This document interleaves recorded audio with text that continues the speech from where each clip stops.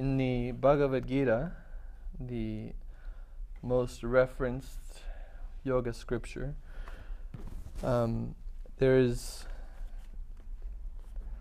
some advice given to seekers, those who want to seek the truth, those who want to know the truth, who want to learn where happiness is, what the purpose of life is, who they are, etc.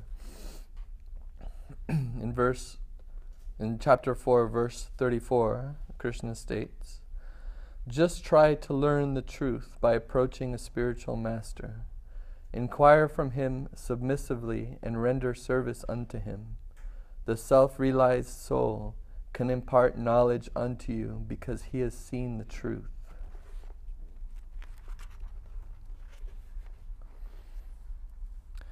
So Krishna is not telling us to do something that is not possible to do. He's telling us directly and very clearly and unambiguously to, if you want to know the truth, if you want to know, then you have to find someone who knows the truth, who's fixed in the truth. And then that person can then explain to you, teach you the truth. I recently I'd given a lecture at a retreat on the subject of how the body is different from the self, how the self is spiritual, but the body is material. The body has nothing to do with who you are. It's just a suit of clothes that you're wearing. And a couple hours after this lecture, or maybe even less, I was having lunch with someone, and they came to me, and they sat next to me, and she was very nice, very intelligent young lady, and she had somehow or other we got to talking about my lecture. I can't remember how, but so I asked her, because it was quite an in-depth lecture. It was I was pointing out some of the flaws in the materialist scientist's point of view, and pointing out how the arguments were flawed. And I asked her, so do you have any challenges, to what I said? Is there any questions or challenges? And she said, no, I don't have any. Actually, she said yes. She said yes, but what came out of her mouth is not a challenge to what I had said, but it was more the angle that I was coming from. She didn't like,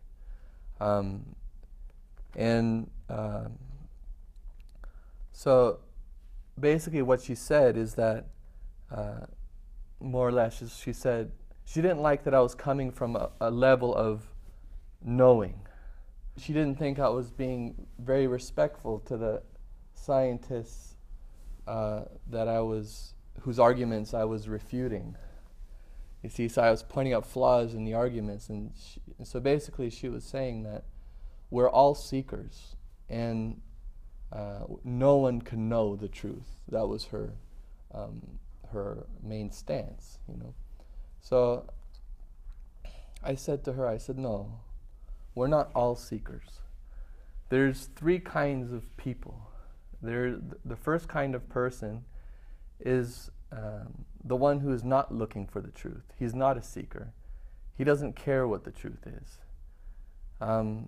This type of person is much like an animal, where they're happy just going around the world, doing what they're told, accepting whatever anybody says as truth, and they simply just go from one experience to the next, believing everything that they hear from the media or their teachers at school, and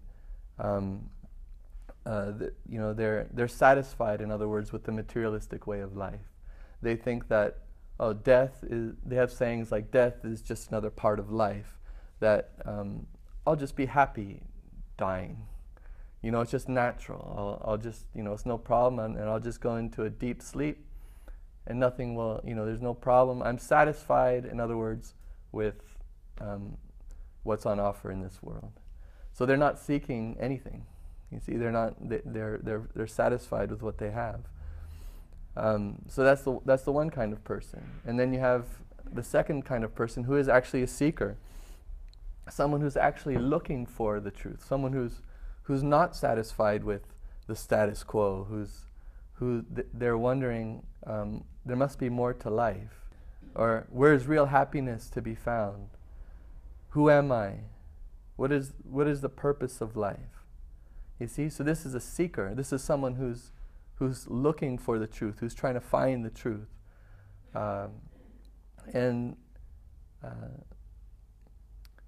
so this is the second kind of person. And then Krishna is describing here the third kind of person is one who's found the truth. You see? They exist. Krishna is not telling you he's not saying here to do something that is impossible to do. There are people, there are spiritual masters, there are realized souls that have seen the truth, that are fixed in the truth, that know the truth. And because of that, they can tell you the truth. They can impart knowledge onto you. So, if you're truly a seeker, like she's saying, we're all seekers, right? If we're all seekers, if someone's a seeker, if she's a seeker, then she will have to believe that the third person can at least exist. She'll have to have this basic fundamental faith that the truth, in other words, is knowable, right? If I'm saying that the truth is unknowable, in essence, that's what she's saying. She's saying we're all seekers, right? So she's saying that nobody can know the truth. Then if nobody can know the truth, what are you seeking for? You see? You're supposedly a seeker. You're supposedly looking for the truth. But then on the other hand, you say that no one can know. No one can know the truth. Then what are you doing? Your seeking is a charade, right? You guys understand what I'm saying? Like when I lived in Hawaii, there were these, actually it was mostly people from Japan. They would buy surfboards with no intention of surfing. They just buy surfboards because it's fashionable to be a surfer. It's cool to be a surfer. So they would buy boards. You can see they're not surfing because there's no wax on the board. The board is brand new. They don't even have a leash. They just carry the board under their arm to the beach and then plop it beside them on the beach. To impress the people that think surfers are cool, right? They're trying to impress, the girls who like surfers or whatever, right? So it's fashionable to be a seeker. It's fashionable to, philosophize and try to impress the girls that you're a seeker of the truth, right? But if you don't even accept that the truth can be found, then you're just like a pretend surfer. You're a pretend seeker. Nobody actively looks for something that they actually believe doesn't exist, right? If you're actively looking for something that you really believe doesn't exist, then your whole seeking is a charade, you see? Now, if someone appears to know what they're talking about, if someone appears to know the truth, it doesn't mean that they're just going to accept him blindly. I'm not trying to put that forth. But the person who's seeking will at least consider what's being said. They won't just blindly reject whatever he's saying because he's speaking from a level of knowing. You see? The sincere seeker, a real seeker, will consider, is what he's saying of value? And he will accept it or reject it based on its logic and its truth. You see, he won't just blindly reject anything because someone's speaking from a level of knowing. So, the second thing she said is no one can know. You see, That's her second. First, her point was we're all seekers, and her second point was nobody can know the truth, right? Again, this is refuted by Krishna in the Bhagavad-Gita here. But, she's thinking that I'm arrogant. You see, it's an arrogant viewpoint to have, that It's kind of like, when sometimes you play like some kind of ball game, like tennis or something, when you're a kid and the ball goes over the fence and it goes into the bushes. And you try to, and then you have people that go, you go look for the ball, like you and your friends go look for the ball in the bushes, right? And sometimes, like, you can't find it. Like, you have a bunch of guys looking for a ball, and then one guy finds the ball, and he says, I got the ball, right? I found it. I found what you guys are looking for. It's right here.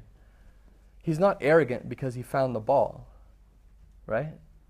He found the ball and he's got the ball. That doesn't make him arrogant. He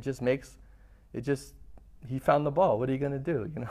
I found the ball. I really got it here. You guys can stop looking. It's right here. I got it, right? So to say that somebody's arrogant because they found something is quite, quite short-sighted. But the hypocrisy kind of hit me where she was saying that no one can know. So I said to her, how do you know no one can know? Like, in order for you to make a concrete statement like no one can know, that would mean you would have to know the minds and the hearts and the spiritual realization of everyone, right? Otherwise, how could you make such a statement that no one could know? You would have to know everything about everyone in order to make that statement, right? You see? So while calling somebody arrogant for speaking from a level of knowing, they're placing themselves essentially on the level of God, of knowing the minds and the hearts and the spiritual realization of everyone. You see what I'm saying? Or they're thinking that because I don't know the truth, then no one can know. So she's thinking, well, I don't know, who I am, what the purpose of life is, where real happiness is. So therefore, nobody can know, right? So her basis for that statement is no one can be more spiritually advanced than I am. Nobody can be more intelligent than I am. Now, this is a level of arrogance. You see, this is the height of arrogance, is to consider that nobody can know more than you, right? Just because somebody found something doesn't make them arrogant, right? But if you place yourself on the level of the most intelligent, the most spiritually realized person, or on the level of someone who knows the hearts and the minds and the spiritual realization of everybody, this is arrogance, you see? So if you want to know, if a person is a sincere seeker, then they will not have this attitude that nobody can know more than me. The basis, the fundamental attitude that a person needs to have is that there are people that know more than me. Now my business is to seek it and to try to find it. That's a real seeker. So we can see a real seeker, that they have this humbleness about them, that they know that they don't know, you see? Whereas someone who's not really a seeker, he's an apparent seeker, he says he's a seeker, but he's really not, is someone who, as soon as somebody says something from a level of knowing, he'll immediately reject it. If a person accepts the Bhagavad-Gita, or he accepts the revealed scriptures, then he should believe what Krishna is saying here, that these people do exist, that there are spiritual masters, there are people who are realized, people who know who they are, people who know where they came from, what the purpose of life is, where real happiness is. These people actually exist. So if we want to follow Krishna's instruction to be happy, then we should seek out such people. So I'll just read that again. Just try to learn the truth by approaching a spiritual master. Inquire from him submissively and render service unto him. The self-realized soul can impart knowledge unto you because he has seen the truth. And I'll read on a little bit. Text 35. And when you have thus learned the truth, you will know that all living beings are but part of me, and that they are mine and are mine. And even if you are considered to be the most sinful of all sinners, when you are situated in the boat of transcendental knowledge, you will be able to cross over the ocean of miseries. Text 37. As a blazing fire turns wood to ashes, O Arjuna, so does the fire of knowledge burn to ashes all reactions of material activities. Text 38. In this world there is nothing so sublime and pure as transcendental knowledge. Such knowledge is the mature fruit of all mysticism. And one who has achieved this enjoys the self within himself in due course of time. A faithful man who is absorbed in transcendental knowledge and who subdues his senses quickly attains the supreme spiritual peace. But ignorant and faithless persons who doubt the revealed scriptures do not attain God consciousness. For the doubting soul there is happiness neither in this world nor in the next. Therefore, one who has renounced the fruits of his actions, whose doubts are destroyed by transcendental knowledge, and who is situated firmly in the self, is not bound by works, O conqueror of riches. Therefore, the doubts which have arisen in your heart out of ignorance should be slashed by the weapon of knowledge. Armed with yoga, O Bharata, stand and fight. So, the truth can be realized, the truth can be known, and we should never simply reject somebody because they are speaking from a level of knowing, because knowing is possible. Okay? Thank you very much.